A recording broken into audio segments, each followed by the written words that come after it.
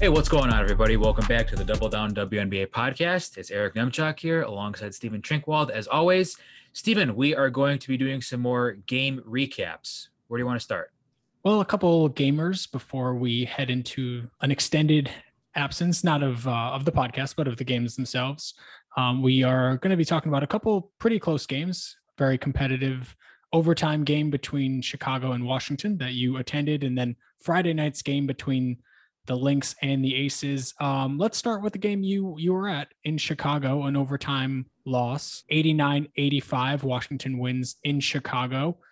Where should we start with the Mystics win? Well, just some general thoughts before we go into our little deep dive here. This is a game I feel like the Mystics just outplayed the Sky pretty much in every phase of the game. And I know that sounds pretty simple, but the Sky were playing from behind basically the entire game. And I felt like they weren't really able to sustain much momentum or at least take advantage of Mystics miscues, at least until the end of the game when they were able to tie it up and briefly take the lead in the fourth quarter before surrendering that offensive rebound and put back and then eventually losing in overtime. But also, it was just an aside, it was a really, really awesome environment because there was, I believe, a Nike AAU summit, some sort of thing. It happens every year in Chicago by Wintrust Arena. And whenever there's always a Sky game scheduled after that, probably strategically, but the arena was packed with young ballers and coaches and people looking to recruit and family members and stuff. So it was really dope. Like it was a very it was a playoff environment and it was a really fun game to attend. My team couldn't get the win, but it was a good game. We'll just put it that way. It was a good competitive game, and I think we have a lot to talk about. Yeah, it seemed like a pretty rocking atmosphere. It seemed like a fun one to be at. And you mentioned that, Washington was the better team. I think they pretty clearly also had the best player on the court in Tina Charles, 34 points on 30 shooting possessions. I mean, Charles was awesome in this one. This was an MVP caliber performance from Tina Charles. I think she is really gaining momentum in that in the MVP vote or the popular vote, right? The vote that doesn't actually count. But I mean, typically you don't see MVP votes coming for a player on a team who has, on a team that's like below 500 or whatever. But man, if there was ever one to be given, I think you'd have to consider Tina Charles this season because she's just been incredible. I mean, this guy really couldn't do anything with her. And she carried this team.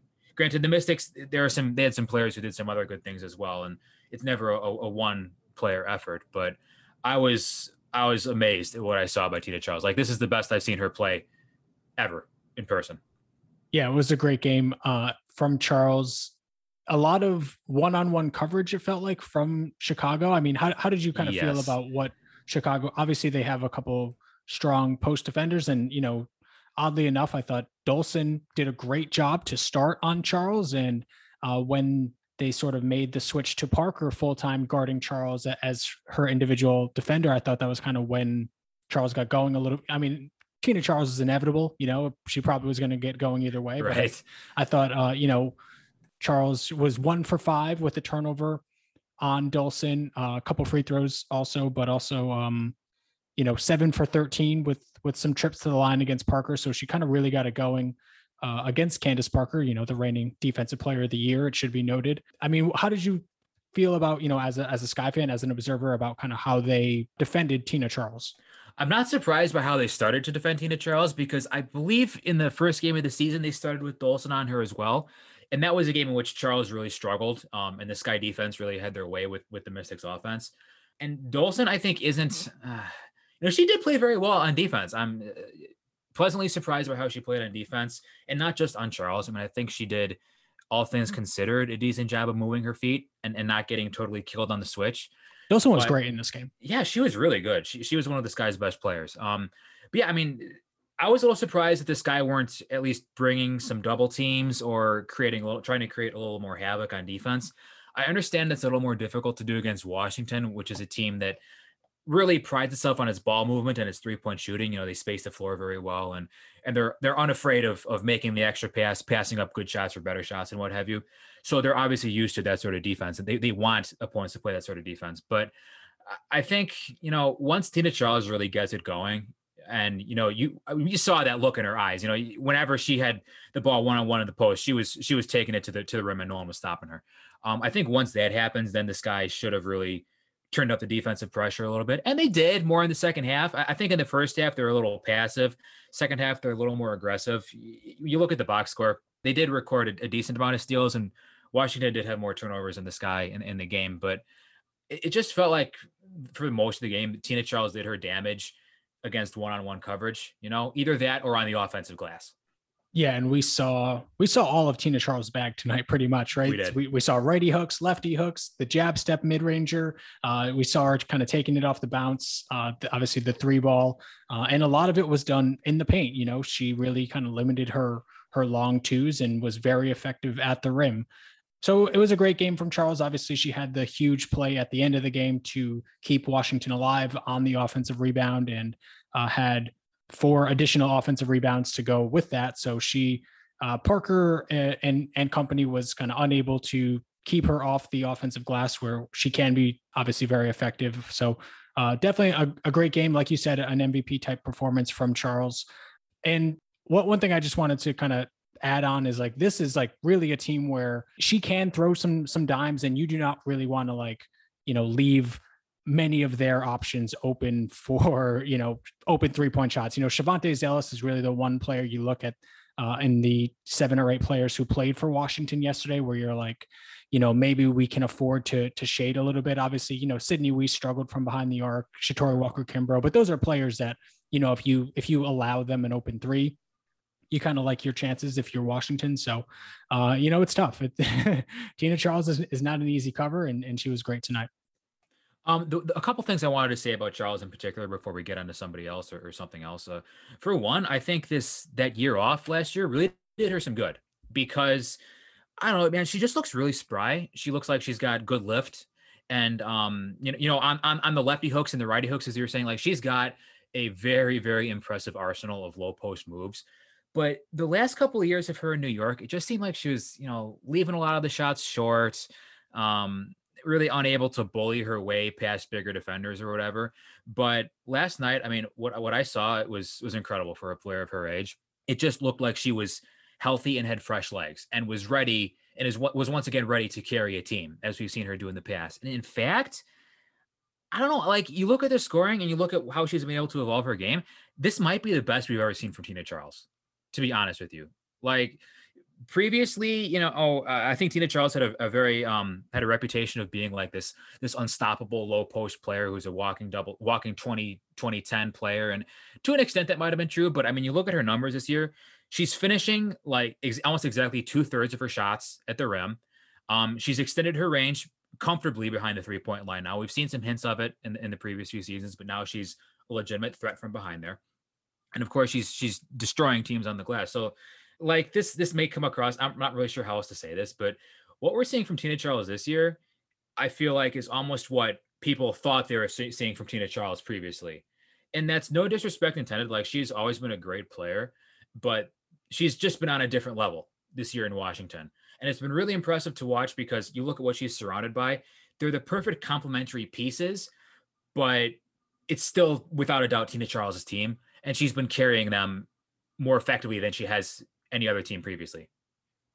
Yeah, and I think the numbers bear that out, right? She's scoring more than she ever has, both kind of on a per game and per minute basis. Her efficiency is higher than it's ever been. She's hitting at a better rate and a higher volume. Her 2-point scoring is as good as it's ever been. We haven't really seen any dip there as well. So, I mean, she's been great. This was a player who, full disclosure, neither one of us really had huge expectations for, unfairly, I guess, based on kind of what we had seen the last few years in New York. I think I was probably even a little bit more cynical than you were regarding kind of what to expect from Tina Charles, yes. Particularly, if you were to tell me kind of what the roster around Charles was going to look like. No Elena Delle Donne, like very limited Myisha Hines-Allen, no Emma Miesemann. It's really, like you said, they have an all-league player alongside her, and Ariel Atkins.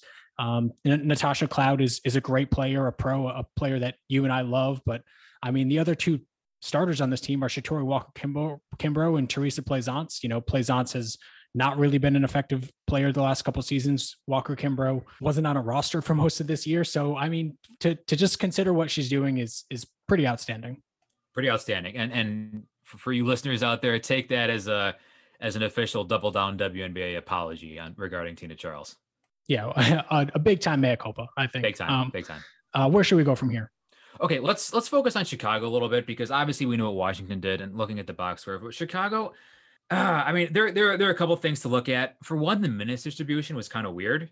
I mean, obviously it's an overtime game, so everyone's gonna be playing a lot. But Azurá Stevens, Ruthie Hebard, and Astou Dufal, none of them played more than 10 minutes. Lexi Brown, DNP. And the Sky just didn't get a lot from several of their rotation players.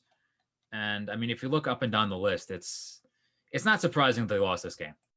The one positive that you can kind of take from the low minutes from Stevens, from Hebard, from Dufal, is that Steph Dolson was able to give you 30 minutes in this game and only picked up 2 fouls. Obviously, right. You know, Dolson was great and I definitely want to get into Dolson a little bit more later on, but for her to be able to give you that type of minutes to not get into early foul trouble or fourth quarter foul trouble where you're kind of keeping an eye on that, you know, that's, I guess, a positive. But they really kind of, Chicago, I felt, didn't really know where they wanted to go with their third bigs. You know, they tried Stevens and Hebard, they tried Stevens and Dufal. I don't think they tried Dufal and Hebard together at all, but you saw, I think it was Hebard in the first half and a little bit more and Dufal Stevens in the second half, but, you know, not a ton of kind of game action, long stints for either or for any of those options. I think Sky Twitter is particularly upset with the low minutes for Ruthie Hebard, as she's been, you know, a very effective player this year. Maybe arguably their third best big, I think. Maybe that's inarguably for Sky fans. But is there something sort of matchup specific about Washington that makes you not want to play Hebard big minutes, or did they just kind of lean on their starters maybe a little bit more than usual? Well, for one, I think Hebard's just going to get eaten alive by Tina Charles in the post. But it's interesting because if you look at what Hebard's done this season, I thought this would have been a good matchup for her. If she's on the non-Charles front court player like Plaisance or Gustafson or whoever else they're throwing out there, because she does have the decently quick feet and the quick hands. We've seen her be pretty adept at recording steals and make athletic plays on defense. And that seems like the type of player who you want to have out there, if not guarding the post exclusively, the other post player to kind of either help off Plaisance or Gustafson and be able to recover in time, or just be disruptive enough to create some plays out there on defense, you know? But yeah, Hebard had, I believe, only one stint. I don't think she played at all in the second half. She got blocked by Charles once, and then that was pretty much all we saw from her. And then Dufal, I mean, not much to write home about. 0-5 from the field, didn't really contribute anything. 75 offensive rating for the Sky when Astou was on the court tonight. Yeah, not good. And then Azurá Stevens did not play good basketball either in her stint. So, like, it makes sense why Stevens and Dufal didn't play much, but I thought Hebard maybe could have gotten a better look. You know, even if like you're just matching her up against Gustafson, because I think that's a decent matchup for her. So I don't know. And then when you're playing from behind all the time, you're looking for players to generate offense, I think this guy could have given Hebard some more minutes. Yeah, I agree with you. I think a lot of people agree with you. I hope Hebard kind of gets back to, I mean, how are you kind of seeing these players in your head? Do you have more confidence in Hebard, you know, not just against Washington, but just in sort of a specific or in like a general, you know, for this team, for the rotation? I mean, is Hebard kind of the third big in your mind, or are you still kind of hoping it comes around for Stevens? I'm definitely hoping it comes around for Stevens, because I just think she's a better fit for modern basketball and just a much more higher ceiling player. But if it doesn't, I think you really need to start looking at Hebard, because she does several things, or at least one thing, and that's rolling and finishing very, very, very, very well. And that's indisputable. You know, it's kind of the argument of, do you take the mystery box or do you take the sure thing? You know, and I hate to say it because I'm a big fan, but Azurá Stevens right now is kind of a mystery box.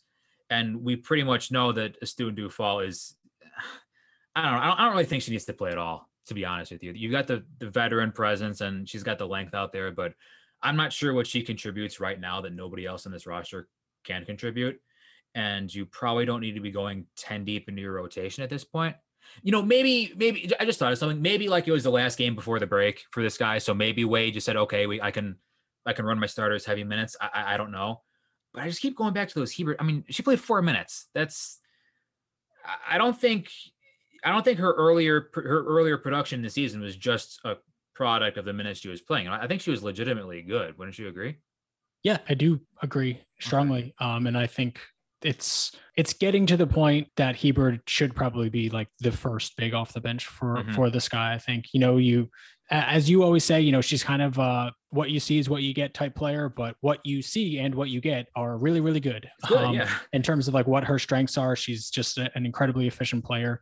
The offense is just about always good, particularly when Allie Quigley and Ruthie Hiebert share the floor. Like, you're going to outscore opponents in those bench lineups. And for a starting group that kind of struggles to score a lot of times, to have that reliable offense from the bench with two kind of, really, really solid bench offensive players, even if they're not putting up, Ruthie Hiebert isn't scoring 20 a game, but she's opening things up for the offense as a very effective roller, solid offensive rebounder, stuff like that. So let's talk about some of the players who did play heavy minutes in this game. What did you think about Courtney Vandersloot's game? This might have been the worst 13-point, 15 assist game in WNBA history. I love Courtney Vandersloot, but I don't think she played a good game at all. Honestly, I think those stats are deceiving. She missed all 6 of her 3-point attempts, and a few of those, like within the flow of the game, would have been crucial for her to hit. And her defense was bad. I think Vandersloot has had a pretty decent defensive year, actually, particularly just being active out there and generating those steals. I mean, the numbers bear that out, but I mean, she got beat both off the dribble and, caught ball watching and, off the basketball and stuff several times. And she also committed some pretty bad fouls, particularly towards the end of the game there. So I don't know what it was. I know Sky fans listening are probably going to get on me for that comment, but I honestly don't think she was that great. And, for me, sorry to cut you off. You're good. Did you want to keep going? Okay. I mean, for me, like the misses obviously hurt, like going 0 for 6, but to me, I think like the key moment in the struggle of Courtney Vandersloot in this game, Chicago is kind of, they finally go to the lineup that I think is their best 5-player lineup, 7 minutes or so left in the game.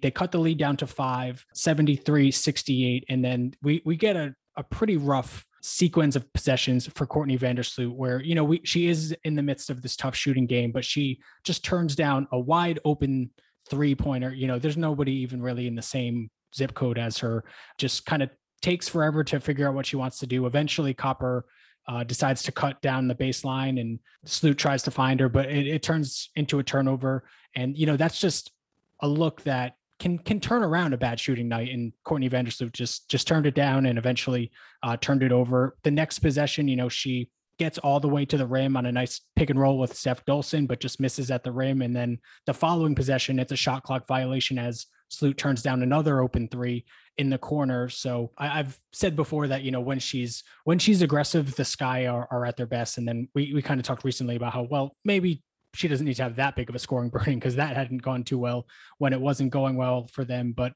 this was kind of like the other end of that. It got to at least kind of late in the game, Sloot really, I think, kind of didn't want to score the basketball. And that culminated, I think, even later in the game. Again, Sloot kind of didn't want to challenge Tina Charles at the rim and tried to pass it out last second and turned it over again. So, the numbers look fine, like you said, 13 points, 15 assists, only 4 turnovers, which, if you have 15 assists, I think you're pretty happy with. Pretty good, 4 steals. But I think we both agree, like the defense was not that good. The offense at times was pretty shaky. So it's Courtney Vandersloot, like she shot pretty well, but I think, she definitely has the type of jump shot that it's going to kind of wax and wane, I think. Yeah, I agree with that.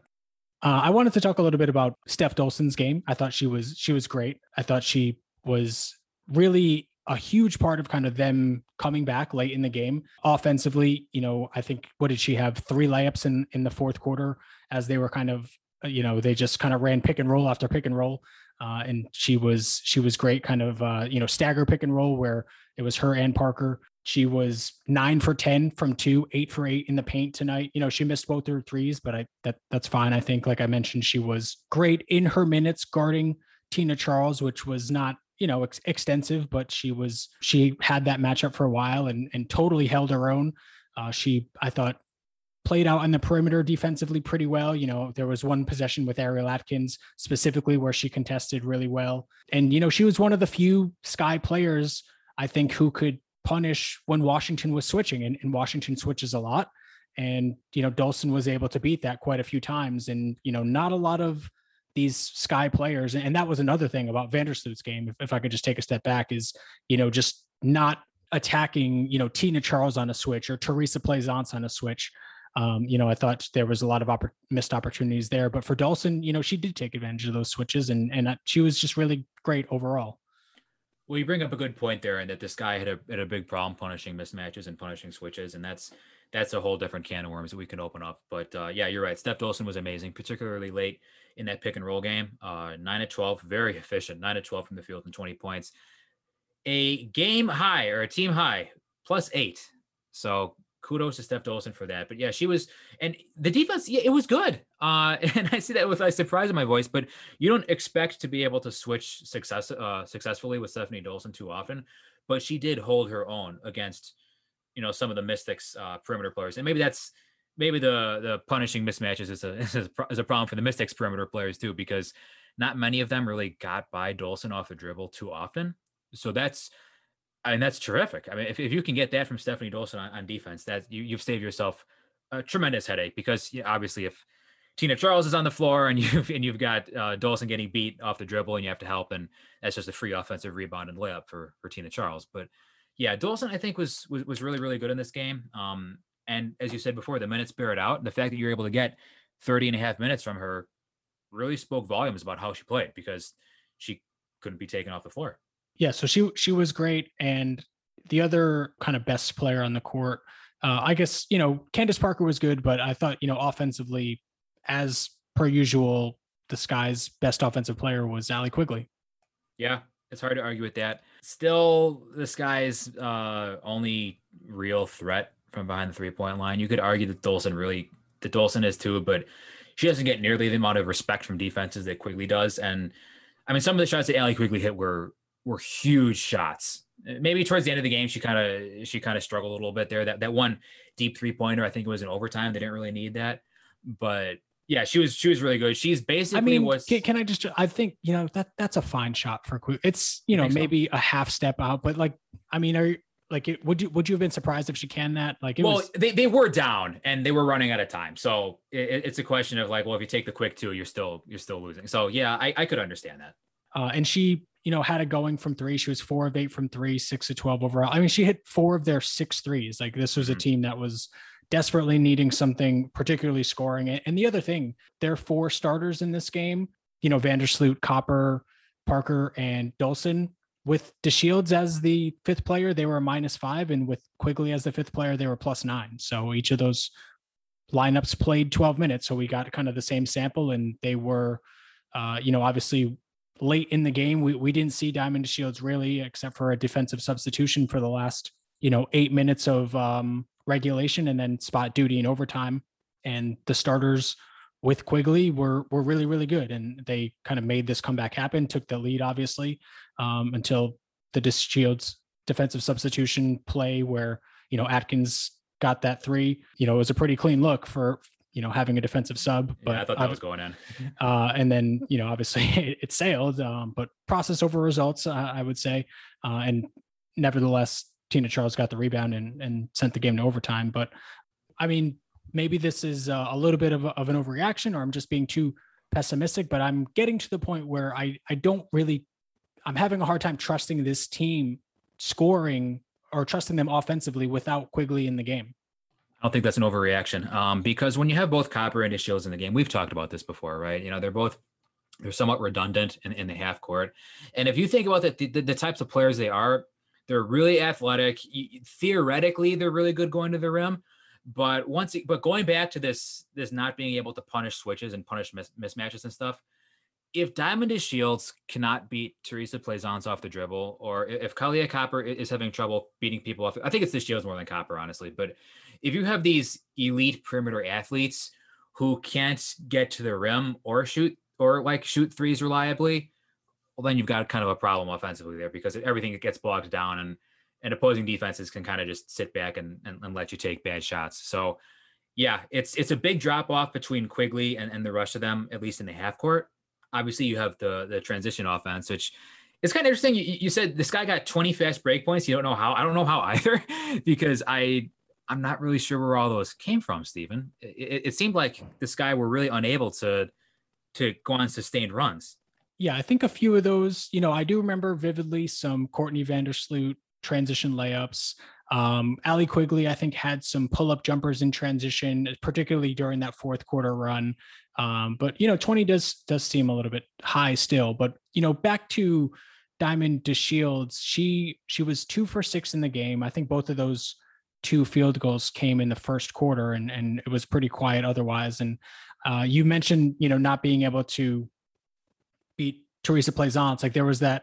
I think you were kind of referring, there was a 3-5 pick and roll that kind of just like turned into, instead of Diamond, challenging Plaisance at the rim, she just kind of turned it into like a one-legged fadeaway instead of going strong over Teresa Plaisance, a player not really known for her verticality or defensive prowess. So I think that was disappointing. She had that driving reverse layup, I think, trying to get some separation on Cloud.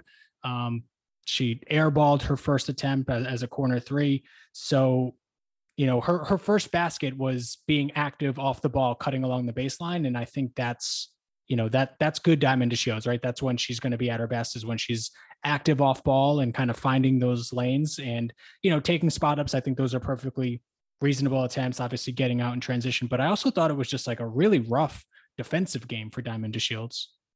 Oh, it was bad. In fact, the one play that really stood out was Tina Charles got a wide open 3 from like almost exactly the top of the key, and you saw like James Wade was incensed. He was so mad, and he got Diamond DeShields out of the game for that right away. So Parker had switched on to Gustafson, who was rolling down the lane, and Diamond kind of stayed with Gustafson as well when, she obviously should have been the player up top with Charles.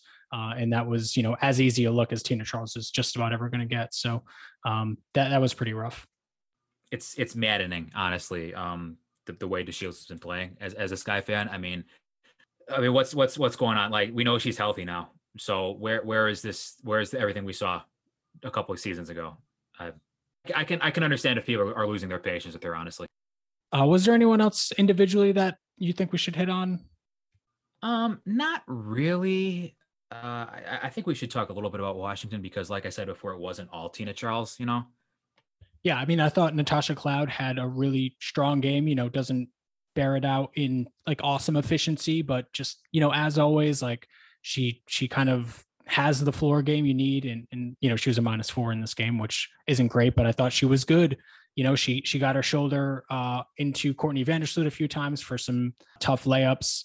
She defended whichever wing she was tasked to guard at a given time really well. Neither one of their wings, Chicago's wings, were able to kind of really get it going, and Cloud was a big part of that. And then their other Olympian, Ariel Atkins, was she had that rough miss that benefited, I guess, in some ways the Mystics, because it was so bad it fell right into the. It was a good pass, right? Yeah, exactly, off the opposite side of the backboard. But I mean, she was a team best +14. I mean, she's just a great player in so many respects. She forced like a great late turnover. Quigley was hold on, I have it in my notes here. Quigley, who I think was really one of the only Sky players who was perimeter players, one of the only Sky perimeter players who was able to punish Washington switches, and Teresa Plaisance specifically. We are late in overtime here, and the Sky are just down. They're down 5 with just over a minute left, and Quigley goes to attack a Teresa Plaisance switch, and Ariel Atkins just a great dig down on the drive. Quigley's kind of going left, and Atkins forces the turnover, and that's just she's so good as a one-on-one defender and so good as a help defender. You can just use her any way you need to, and she's going to make plays. And I think she's actually slightly better as a help defender because of plays like this. She's able to force turnovers. She's able to dig down. She's able to get down into the ball and force dribbling turnovers like this. And it kind of sealed the game for the Mystics in this one.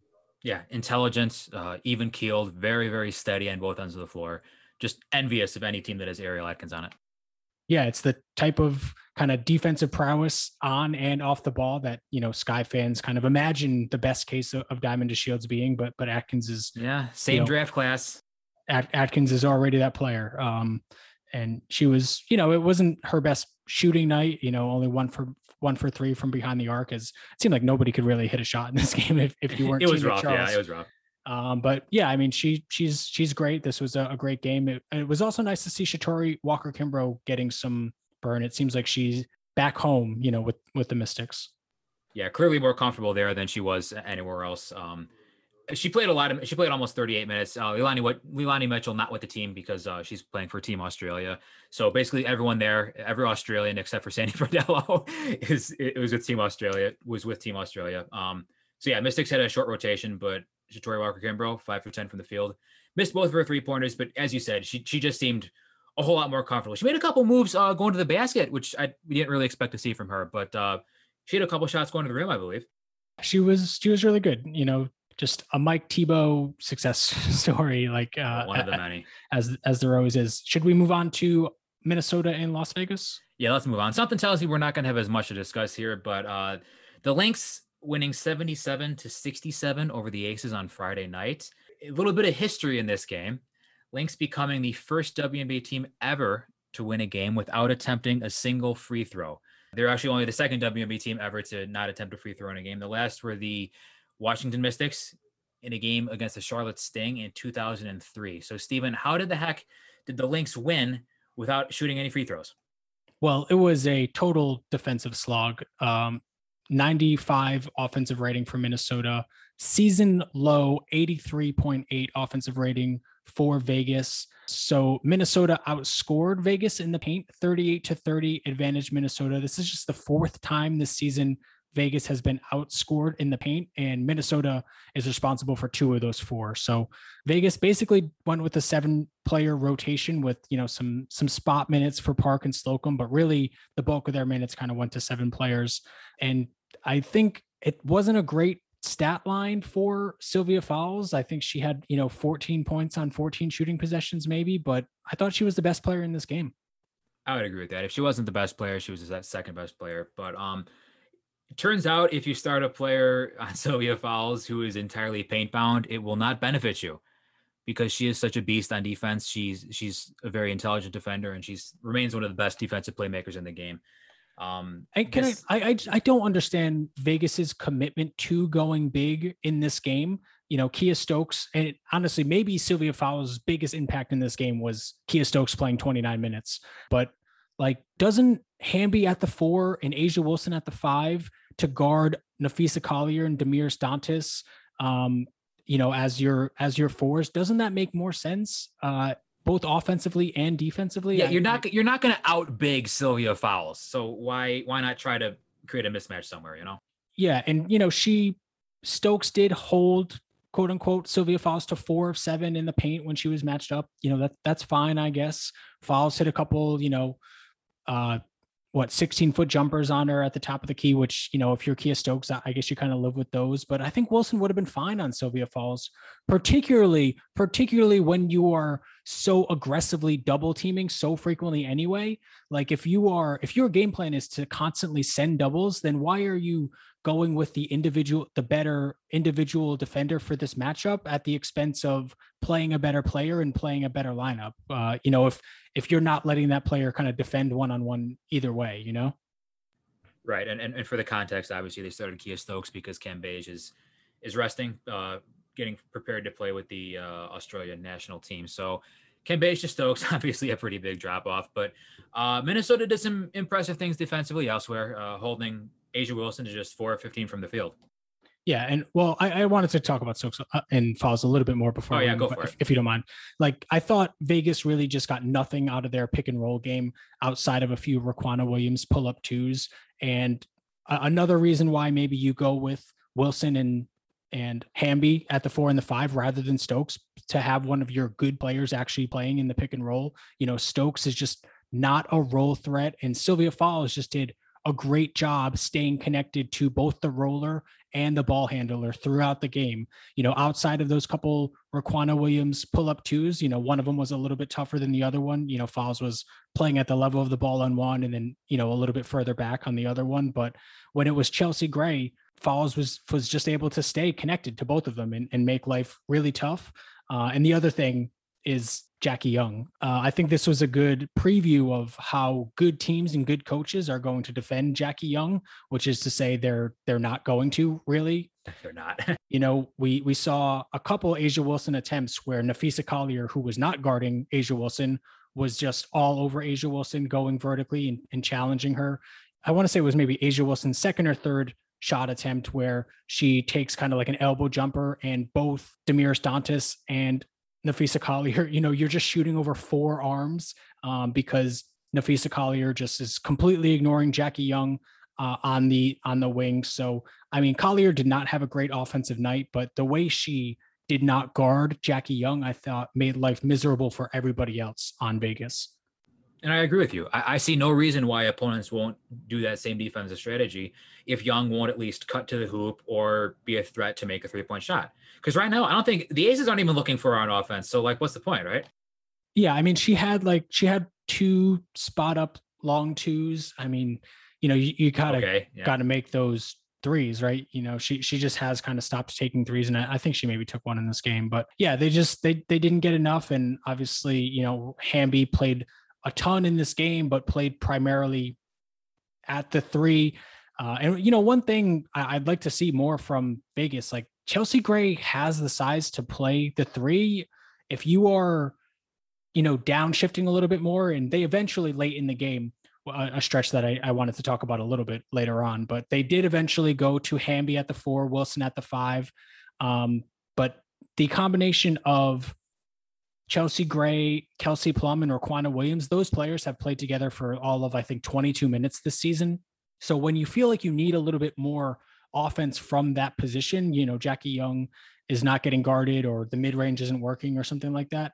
I would love to see that a little bit more, and I would have liked to see it in this game. Chelsea Gray also creates mismatches for her and herself. You talk about it a lot. Point guards don't often guard Chelsea Gray, especially in this team. Obviously if Layshia Clarendon is out there, they can probably get away with it. But if they're not, Gray is that truly a big guard. There are a lot of quote unquote big guards on this Aces team. But yeah, and Chelsea Gray didn't really have that spectacular of a game. But you're right. I mean, she does create some problems for opponents that other players on this team just don't. And when you really, really need a bucket, I mean, they scored 67 points. What kind of lineups are you running out there? Ones that can't score, mostly. Yeah, obviously. I did want to talk about Layshia Clarendon as it relates to Chelsea Gray. I thought he really has the strength in the ways that a lot of guards in this league don't, in terms of, just kind of physically. Chelsea Gray is such a strong player. Mm-hmm. So to be able to not get bullied, and Clarendon, I thought, actually had the physicality advantage in a lot of this game, got her shoulder into Gray a few times. 11 paint twos for Layshia Clarendon tonight, only 4 in the restricted area, but still 7 for 11 in the paint. And I thought was, one of Minnesota's better players tonight. Obviously, this is a tough matchup for Crystal Dangerfield, who ended up leaving this game with an injury, and we'll see how long Dangerfield is out for. But, between Clarendon really fighting strongly over and through screens in the pick and roll, and Fowles, not really having to worry about Stokes as a roller, they really did a great job of bottling up Chelsea Gray, I thought. I also want to talk about Layshia Clarendon. This was maybe Layshia Clarendon's best game of the season. I mean, they've been pretty darn good for the Lynx ever since they got signed. But Clarendon, I mean, you're right. He's a very strong player, and one of the few players that can't really get knocked off their spot versus Chelsea Gray. When I think of Layshia Clarendon playing, this was the quintessential Layshia Clarendon game for me, because she's patient with the ball. And she's really good at getting into the paint, getting 2 feet into the paint, not with just blinding speed, but by using screens effectively and using her dribble effectively. And like I said, not getting bumped off of a spot, So the size on the perimeter that the Aces have, they're going to have that advantage against virtually any other team. It doesn't bother Layshia Clarendon. I would almost say it almost looks like Layshia Clarendon, he welcomes that contact, you know? And when the Aces can't create havoc at the point of attack like that, that's huge for Minnesota. Yeah, and Clarendon honestly held up a little bit better on Gray than I would have expected. You know, Gray is such a strong player, but of course it was helped by Minnesota essentially playing 5-on-3 in those starters versus starters minutes, you know, really just focusing on A'ja, Gray, and whether it was Williams or Plum. But yeah, Clarendon was great. Like a ton of offensive poise when this team, like it was not a really good offensive That's a good game word for it. Poise. For a ton of Minnesota's players. And Clarendon just has a really kind of patient dribble drive game where it's very unconventional in terms of how he gets into the paint, how he, you know, finds their way to the front of the rim or to the restricted area. And honestly, this, like you said, this was just a great Clarendon game. And this is a great matchup for Minnesota. Happy to have Layshia Clarendon, I'm sure, against this Aces team. Absolutely. And just another quick note on Clarendon. They actually came into the league as a shooting guard who was kind of shoehorned into the point guard position. And for the first couple of years, it was not good. You know, Layshia kind of bounced around the league from Indiana to Atlanta, I believe. But she was able to stay home and train and work out individually instead of playing overseas.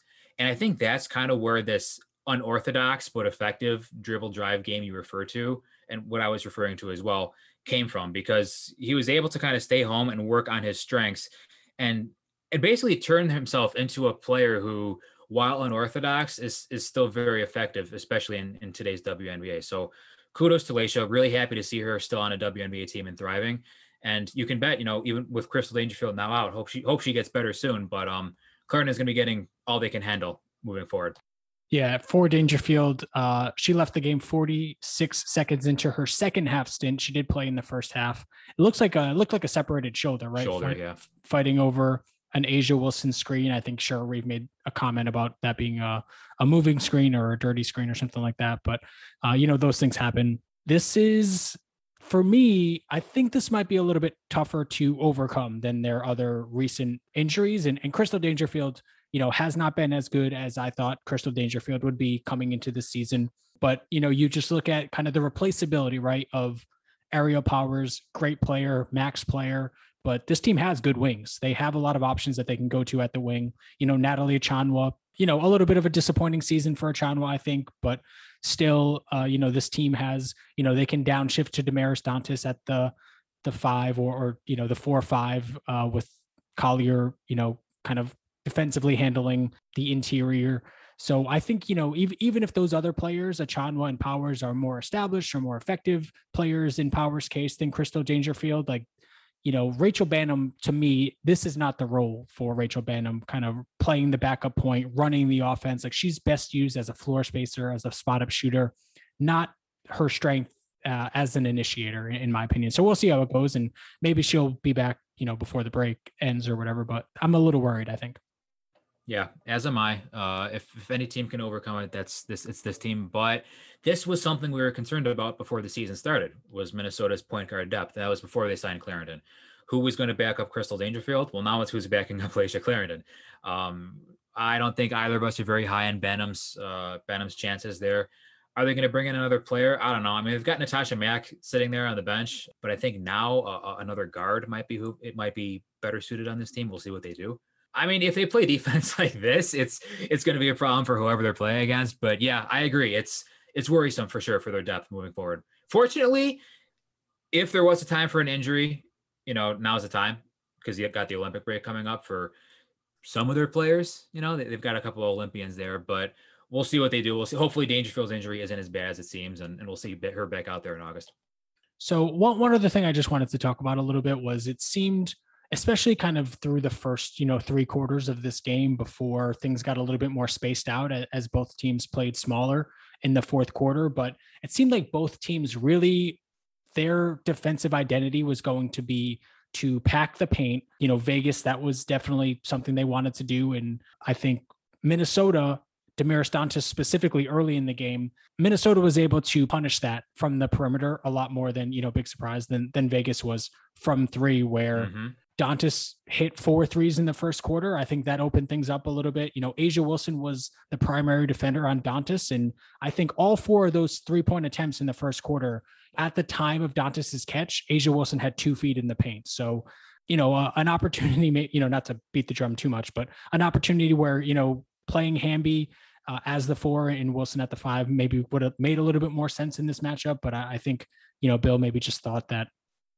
Wilson doesn't have the size or didn't want to pick up a couple fouls on her, but Minnesota was just able to kind of punish them playing in all their players in the paint in a way that, like Jackie Young, for example, not to pick on her too much, but Collier, I thought, was a defensive menace in this game because of her help defense playing off Jackie Young and in a way that Vegas just wasn't able to.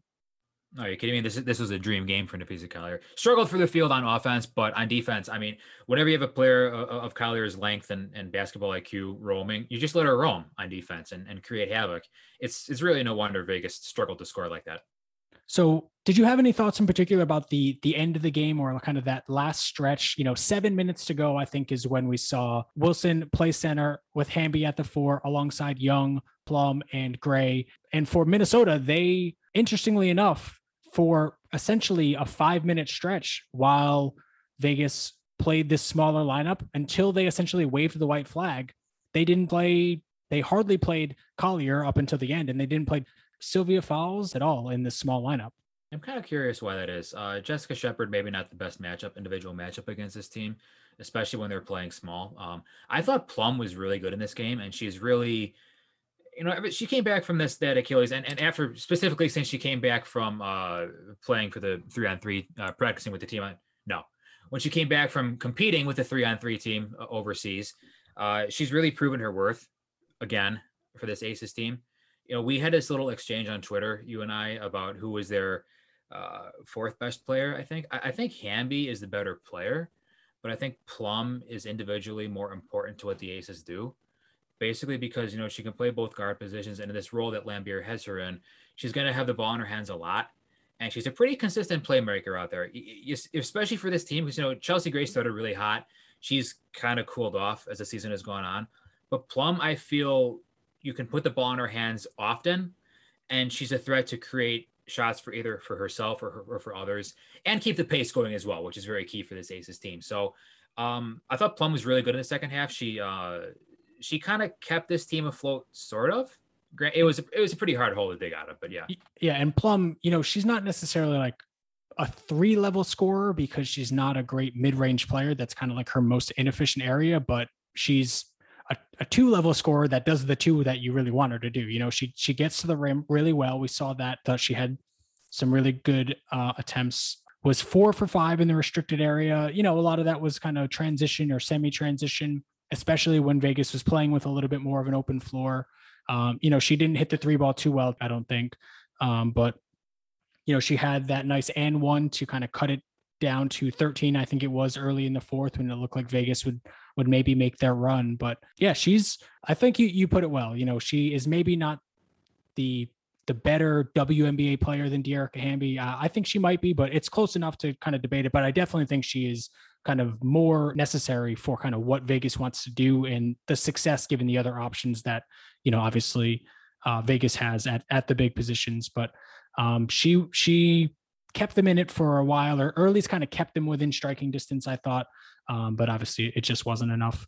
You talk about how teams are going to defend the Aces in the playoffs.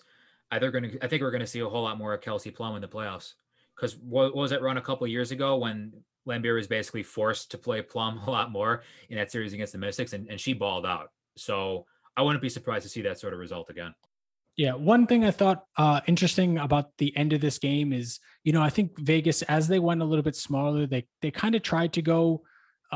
It was a very switchable lineup against Minnesota. Minnesota, like I said, playing with Clarendon, McBride, or maybe I didn't say it. Clarendon, McBride, Carlton, Shepard, and Dantas. Like, you think that's a lineup where you can really, you're not worried a ton about kind of switch busting, I guess. Players that can punish you inside, or Dantas can post up a little bit. Maybe McBride can kind of has enough juice off the bounce, but not really. But I thought Vegas, when they did try to switch, it was a little bit too sloppy. They didn't they didn't have it well executed. It's obviously not something that they, it's not a bread and butter of theirs. So as they went to this smaller lineup, they didn't execute that well.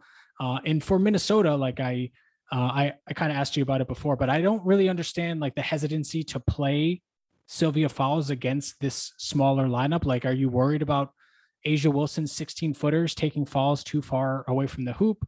And they ended up going with Jess Shepard, who, you know, ended up as a +5 in this game, but I did not think was very good.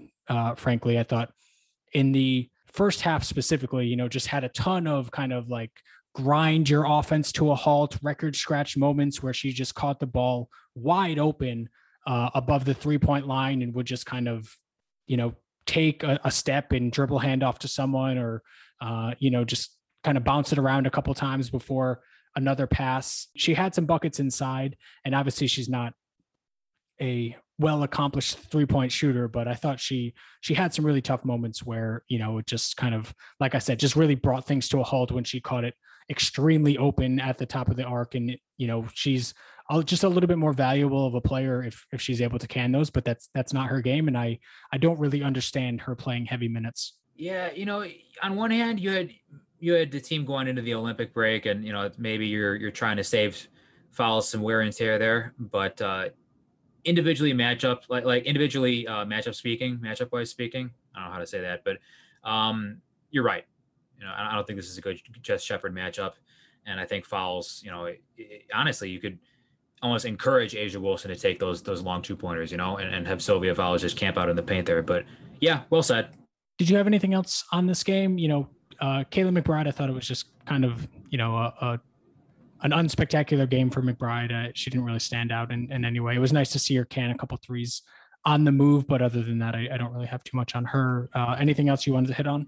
Not in particular. All right. Thank you all so much for listening. If you want to support the show, you can subscribe, rate, and review on Apple, Google Podcasts, and Spotify. You can follow us on Twitter at DoubleDownWNBA, at Nemchok E for Eric's account, at Trinkwald for myself. Hope everybody enjoys a nice month-long break without WNBA basketball, and we'll talk to you soon. Take care, everybody.